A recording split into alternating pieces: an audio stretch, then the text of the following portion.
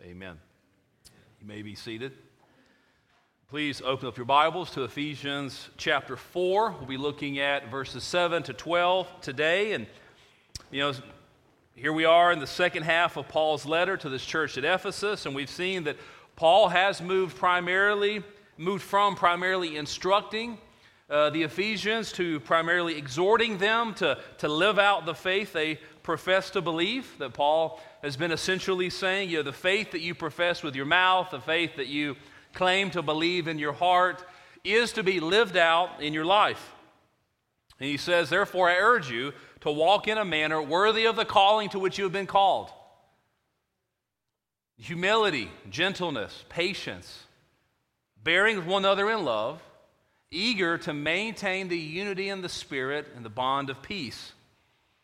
And the unity of the Spirit was the focus of our sermon last Sunday when we looked at Ephesians 4:4-6.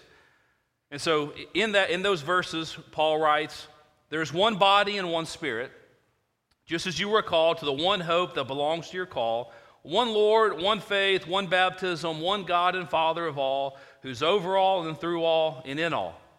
This emphasis on unity, maintain the unity of the Spirit.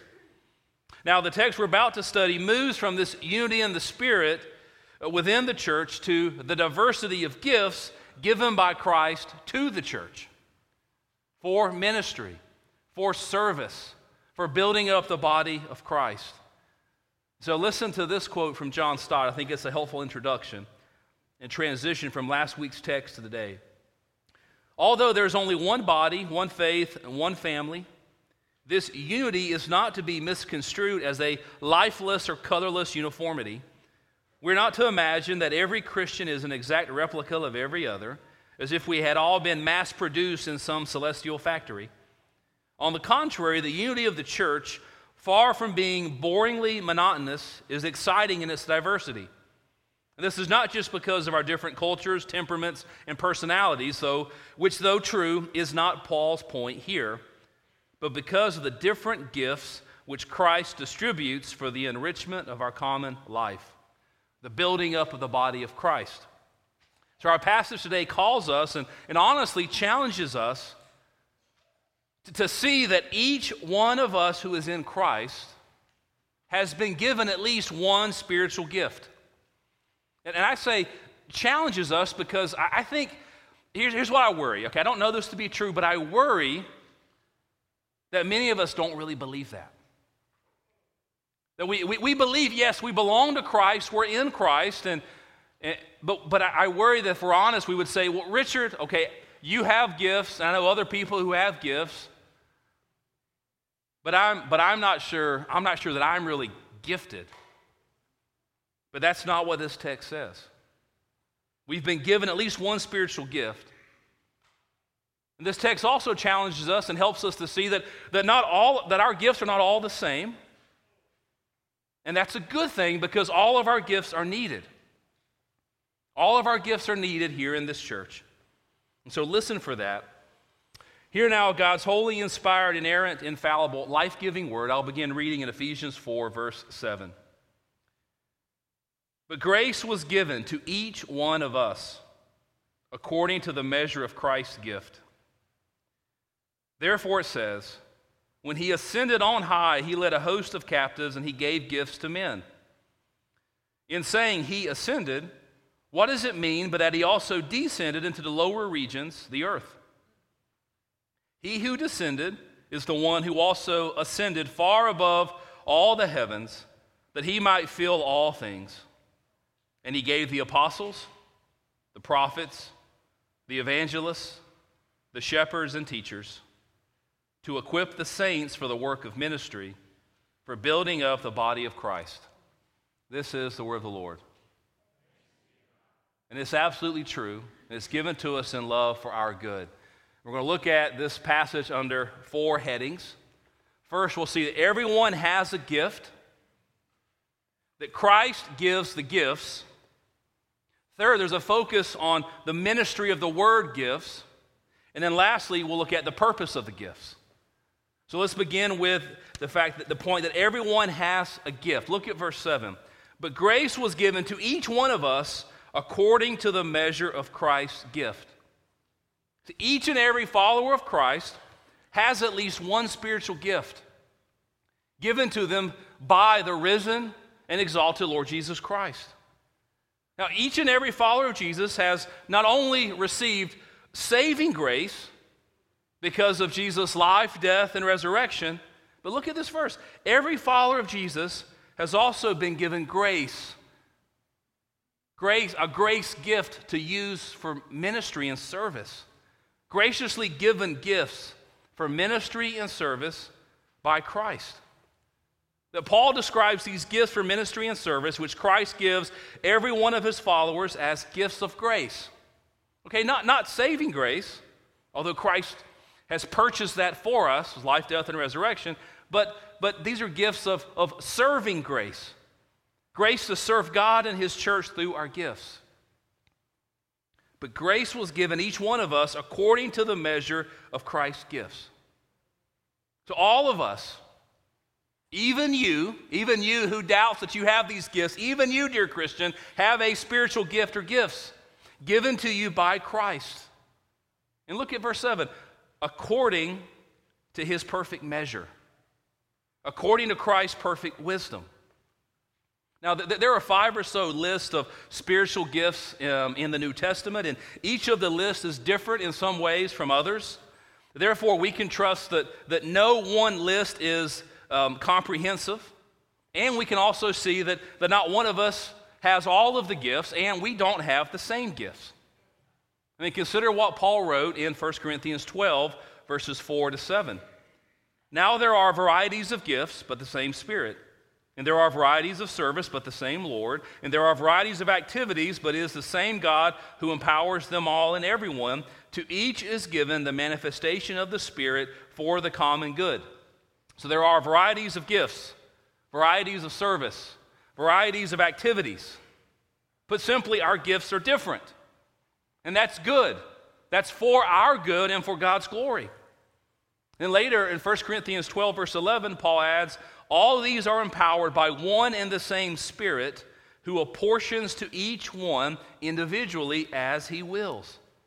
You see, verse 11 is very similar to Ephesians 4:7 in our text. Everyone has a gift. Our gifts are not all the same. Or consider what Paul writes in Romans 12, verses 4 to 6. For as in one body we have many members, and the members do not all have the same function, so we, though many, are one body in Christ, and listen to this phrase, and individually members of one another.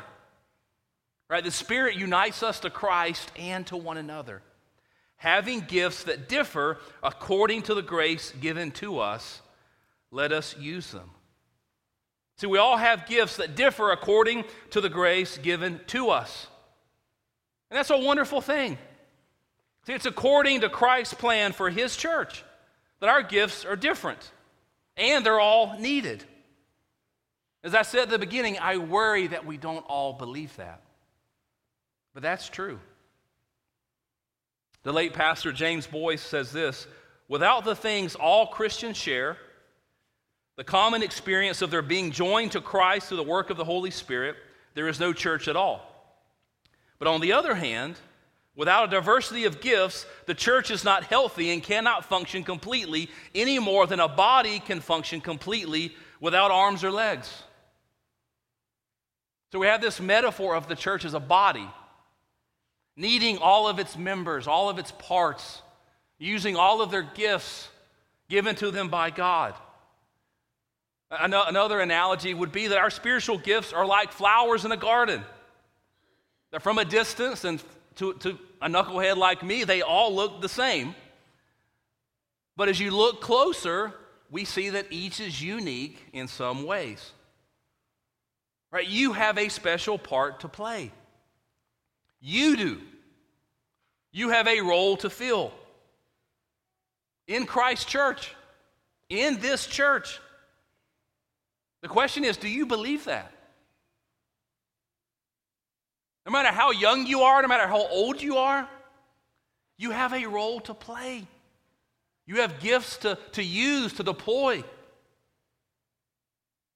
I mean, look at what verse 7 in our text plainly tells us. But grace was given to each one of us according to the measure of Christ's gift.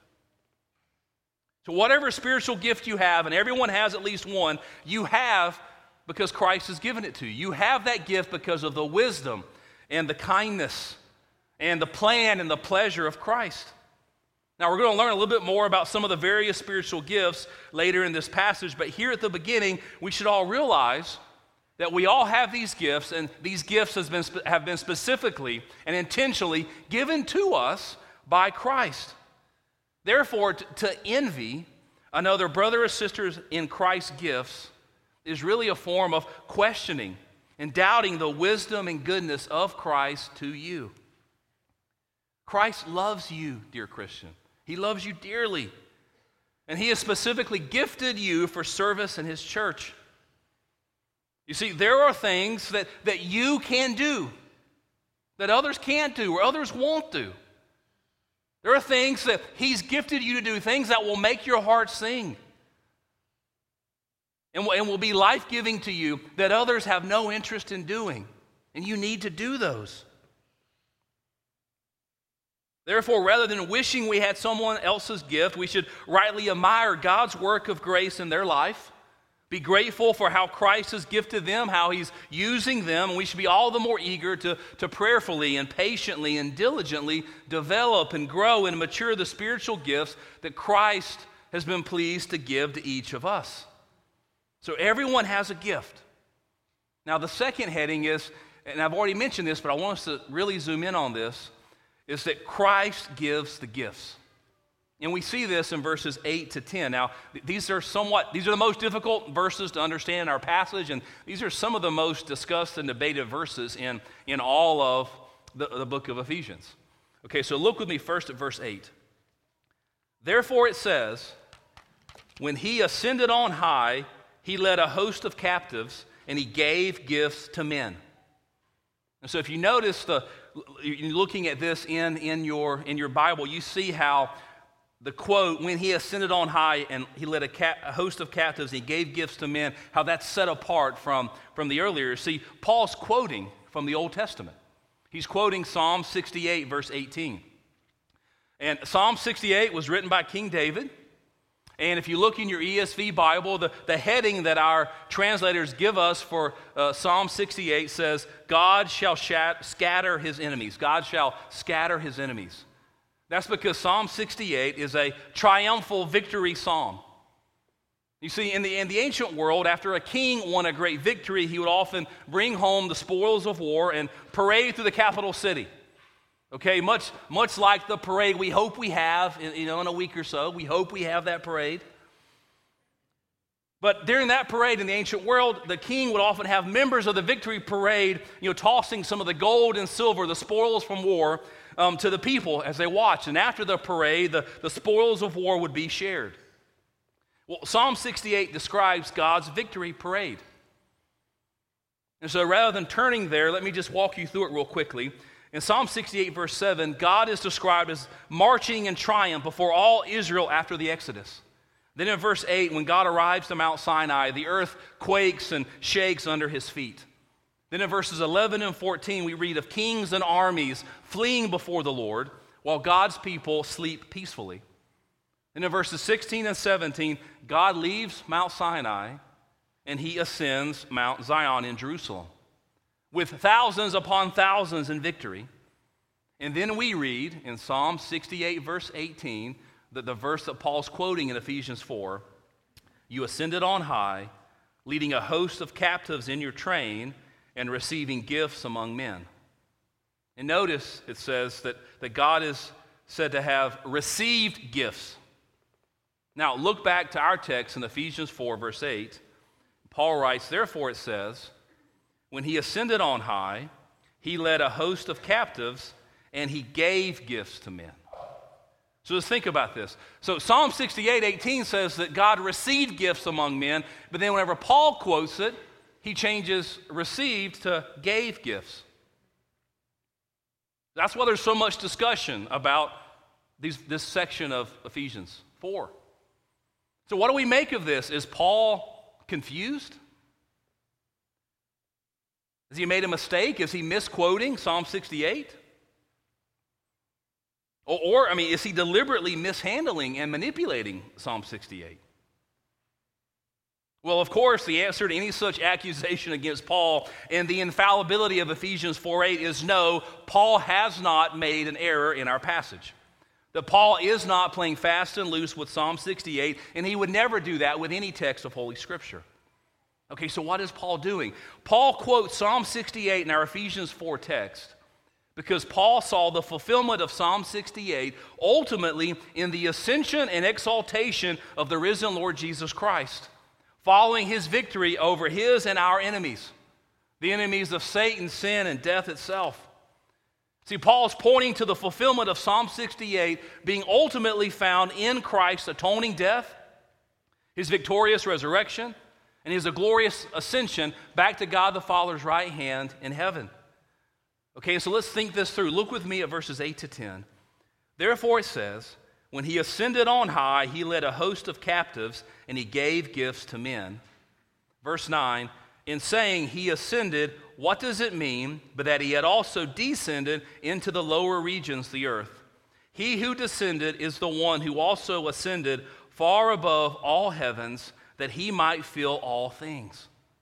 Okay, Christ's descent into the lower regions, the earth, refers to Christ leaving his Father's side in heaven to take on human flesh and to dwell among us at the incarnation. Therefore, the lower regions is Paul's way of emphasizing the great distance from heaven to earth. This distance that Christ willingly came to live for us and to suffer and to die for us and to save sinners like us. As we've read in verse 10, after Christ's death and burial, he rose from the grave on that first Easter Sunday, and then he ascended, as the text says, who also ascended far above all heavens, that he might fill all things. Okay, so putting this all together and seeking to understand why Psalm 68 would say that God received gifts and why Paul would change it to Christ gave gifts in Ephesians 4, we must remember Psalm 68 tells of the conquering and victorious God ascending with treasures or gifts that he's earned, the spoils of his victory. And Paul's point in Ephesians 4 is that the purpose of this was to bestow the spoils, to give the gifts to his people, so that Christ might fill all things. And do you know what some of the very best commentary on this Ephesians 4 passage is? It's Peter's sermon on Pentecost in Acts 2, verses 32 and 33. Peter preached, "This Jesus God raised up, and of that we are all witnesses, being therefore exalted at the right hand of God, and having received from the Father the promise of the Holy Spirit, he has poured out this that you yourselves are seeing and hearing." You see, the victorious and exalted, risen and ascended Christ poured out and gave the gift of the Holy Spirit and spiritual gifts for ministry to his church. As Sinclair Ferguson puts it, Pentecost then was the triumph day of Christ. His victory was publicly celebrated by an outpouring of gifts on the citizens in his kingdom and the soldiers in his army. He has conquered and now reigns. And one of the signs of his victory is the widespread distribution of the gifts of his grace. Or as one commentator put it, the scriptures, speaking of Psalm 68, saw Christ's ascent to glory and his giving of his spirit and spiritual gifts to his people ahead of time. And Paul's pointing that out. He's making the connections for us. Now let's think about Christ's ascension just for a few moments together. See, because I know here at this church that we know the finished work of Christ is essential to our salvation. We know that. We know that Christ lived for us and died for us and rose from the grave for us. But I fear that we don't understand the significance of Christ's continuing work as our ascended high priest for us. Now, Christ did cry, "It is finished," as he hung on the cross there in John 19. And that signaled the completion of his sin-bearing, sin-atoning death. It did not mean that Christ's work as Lord and Savior was over. That our risen Lord Jesus continues to be our great high priest at the right hand of God in heaven. And praise God that he does. And he continues to be our unwavering and unfailing intercessor for you, for me, and praise God that he does. And he continues to protect us from all our enemies, and praise God that he does. And he continues to bless us with all the blessings of his grace. So in summary, Ian Hamilton says, Christ's ascension not only sealed the triumph of his once-for-all work of atonement, but signaled the beginning of his present reign as the king-priest who unfailingly watches over, cares for, and defends his people. He fills all things, that is, he reigns and rules over all things, and as the cosmically, easy for me to say, regnant Jesus Christ gives grace gifts to his church. Everyone has a gift, and Christ gives the gifts. Then we see in verse 11 that Paul now focuses on the ministry of the word gifts that are given to the church. Notice in verse 11, and he gave the apostles, the prophets, the evangelists, the shepherds and teachers. Now these are not all the gifts he gave. I've already said there are 5 or so lists throughout the New Testament. But now, notice that now Paul immediately goes to these word of ministry gifts, which are so needed for the church to rightly order and to rightly use all of the other spiritual gifts that Christ has given to each and every one of his people.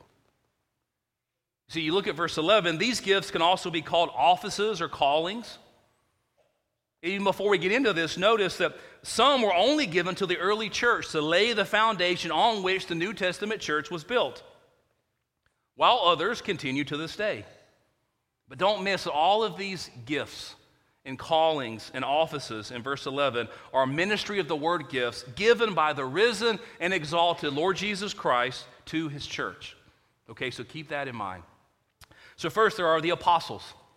The apostles were those men who were personally called by Jesus, discipled by Jesus, and were personal eyewitnesses to his resurrection. The apostles were the 12, Paul, and a few others with that official office title of apostle. Therefore, there are no apostles today. Now, I point that out to you, okay, because this past week, I was with Axel at a pastor's appreciation luncheon, and we all had to write our names on our name tag, and so Axel was sweet. He did mine for me so people could actually read it, and mine just said Richard. His just said Axel, and as it was supposed to. And as I was walking to go get something to drink, I noticed a dear brother who was at that meeting, and his name tag had his name. I can't remember what his name was because I was really drawn. We'll call him John Smith. What I was drawn to was the title before his name. He announced to us he was the Apostle John Smith. Now, that sweet man was not personally discipled by Jesus, and that sweet man was not a witness to his resurrection. No matter what he calls himself, no matter what his church calls him, that man's not an apostle. The apostles were used by God to lay the foundation on which the New Testament church was to be built.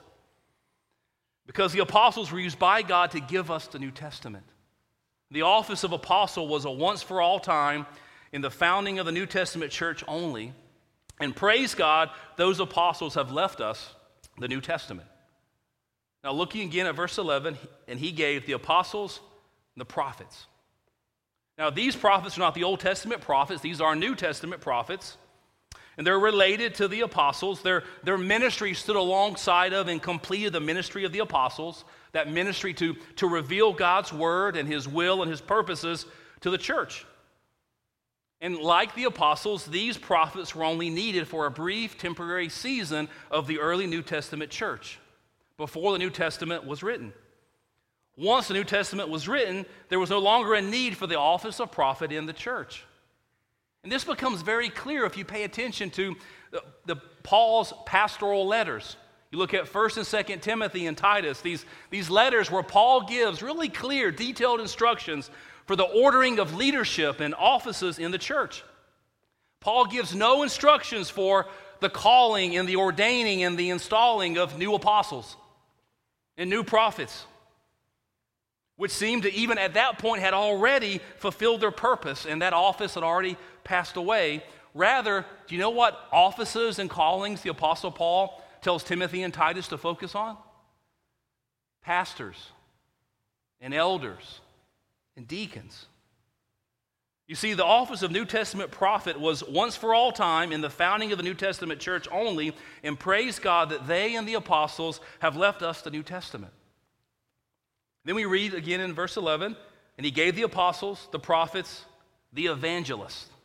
The evangelists. Now, all Christians are called to the privilege and task of evangelism, telling our friends and family and neighbors of the good news of salvation by grace through faith in Christ, in his life, death, and resurrection. However, this is not a general calling to the task of evangelism. That's not what Paul has in mind here. This is the calling of an evangelist, that noun evangelist. And the noun evangelist only appears in 3 places in the New Testament. It shows up here in Ephesians 4, verse 11.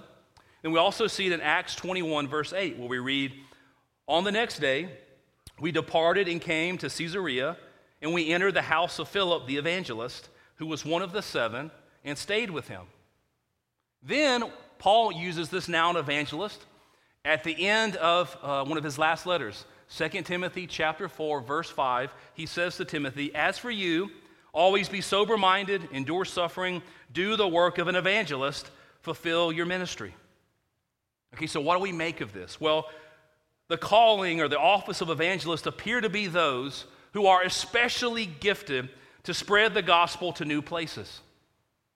I think today that means that evangelists would be our missionaries, our church planters. They're called and gifted with the essential task of advancing the gospel locally and around the world, taking it to where it has not been preached, going and establishing new churches where there are not existing churches. As Charles Spurgeon put it, these evangelists are they who preach the gospel in diverse places and find it the power of God unto salvation. They are founders of churches, breakers of new soil, men of a missionary spirit who build not on other men's foundations, but dig out for themselves. I scarcely know of any greater blessing to the church than the sending forth of earnest, indefatigable, anointed men of God, taught of the Lord to be winners of souls. And praise God for these evangelists who advance the gospel. And then we read in verse 11, "And he gave the apostles, the prophets, the evangelists, the shepherds, and teachers." And now the Greek text seems to indicate that we are to join those last 2 callings or gifts together. That there's this calling or this gifting of a shepherd teacher or as a pastor teacher. And I think this is very instructive for us as we think about a pastor's job description and what it ought to be. That a pastor ought to be a pastor teacher, a shepherd teacher. One who tends and watches and leads and feeds the flock of Christ with the food of the Word of God.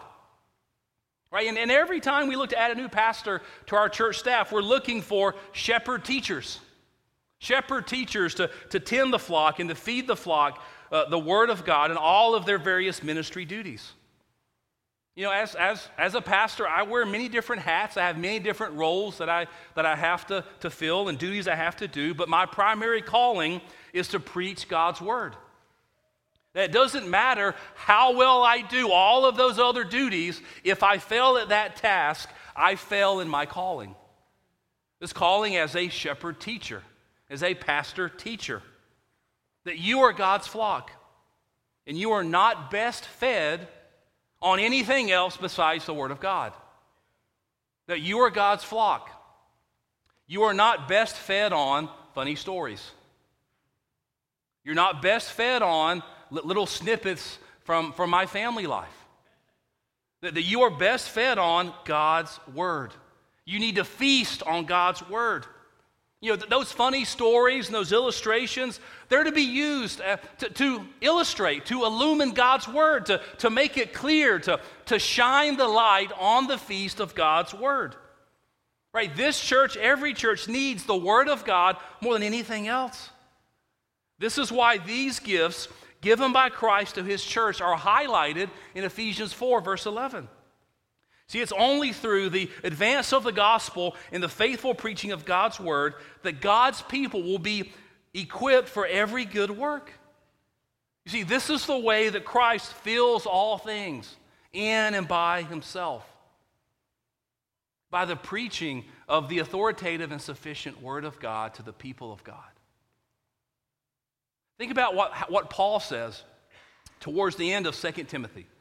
One of his last letters, one of the last things that he'll say to his beloved son in the faith, Timothy. Think about what he says, beginning in chapter 3, verse 16.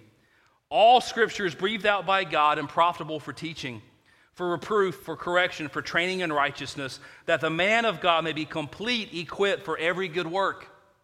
He says that about the Word of God, and in the very next verse he says, I charge you in the presence of God and of Christ, Jesus, who is to judge the living and the dead, and by his appearing in his kingdom, preach the word. Be ready in season, out of season, reprove, rebuke, and exhort with complete patience and teaching. So think about that for a moment. Think about how much we need God's word and for it to be preached to us faithfully. See, it's only the faithful preaching of God's word that will equip God's people for every good work. See, it's only the faithful preaching of God. The faithful preaching of God's word is needed if we're going to see sinners saved. Think about what Peter says in 1 Peter 1:23. Since you have been born again, not of perishable seed, but of imperishable, through the living and abiding word of God. The faithful preaching of the word is needed for Christian growth and maturity and sanctification. Think about what Jesus prayed to the Father in the high priestly prayer on the night before the cross in John 17:17. Sanctify them in the truth. Your word is truth. You see, everyone has a gift, and Christ gives the gifts, and he especially gave the ministry of the word gifts to his church. Now, look, the last heading is the purpose of our gifts. Okay, so after he focuses in on the ministry of the word gifts, look what he says in verse 12. These gifts have been given to equip the saints for the work of ministry, for building up the body of Christ. Okay, I think it's helpful to kind of work through this backwards, so look at it. The purpose of our gifts given to us by Christ is for the building up of the body of Christ. How does that happen? It happens as the saints who have all been given spiritual gifts for ministry by the risen and exalted Christ are equipped for the work of ministry. How does that happen? It happens as the shepherds, the pastors, the shepherd teachers, the pastor teachers teach and preach the word of God faithfully week after week after week. And so look at verse 12. Why has Christ given the church pastors? To equip the saints for the work of ministry, for the building up of the body of Christ. That verb translated to equip was used in Matthew 4 when James and John are mending their nets. They're equipping their nets, they're mending, they're fixing their nets, repairing their nets to make them fit for service. The word was also used as a medical term for repairing broken bones. So do you understand what Paul's saying here? That you need the Word of God faithfully preached from this pulpit Sunday after Sunday so that God, by the power of the Holy Spirit, will use the Word of God to bring about the healing and the cleansing and the transforming and the maturing work in our sinful, broken, immature lives. The result being that we all use our gifts for the work of the ministry, for the building up of the body of Christ in this place. You see, no one should think, no matter how gifted they are, no one should think that they can use their gifts faithfully for very long apart from sitting under the faithful preaching of God's word week after week after week. You see, that the local church is supposed to so prioritize the faithful preaching and teaching of the word that all the members of the church are equipped as they grow and mature in Christ's likeness and are made fit for service, made fit, equipped for the work of ministry, for the building up the body of Christ. So, a couple of illustrations to help make this clear, okay? That the church is never meant to be this pyramid. This pyramid, okay, with the pastor on top, just speaking down to the congregation as they listen and are entertained. And the church is not supposed to be like a bus where the pastor and the staff drive and everyone else lounges in the back and maybe even takes a nap. They know that the church, although if I were driving, you can't take a nap. I go a little too fast But no, friends, see, the church is to be more like an orchestra where all the members read their music and they play their part and they use their gifts and they serve and they contribute to the building up of the body of Christ.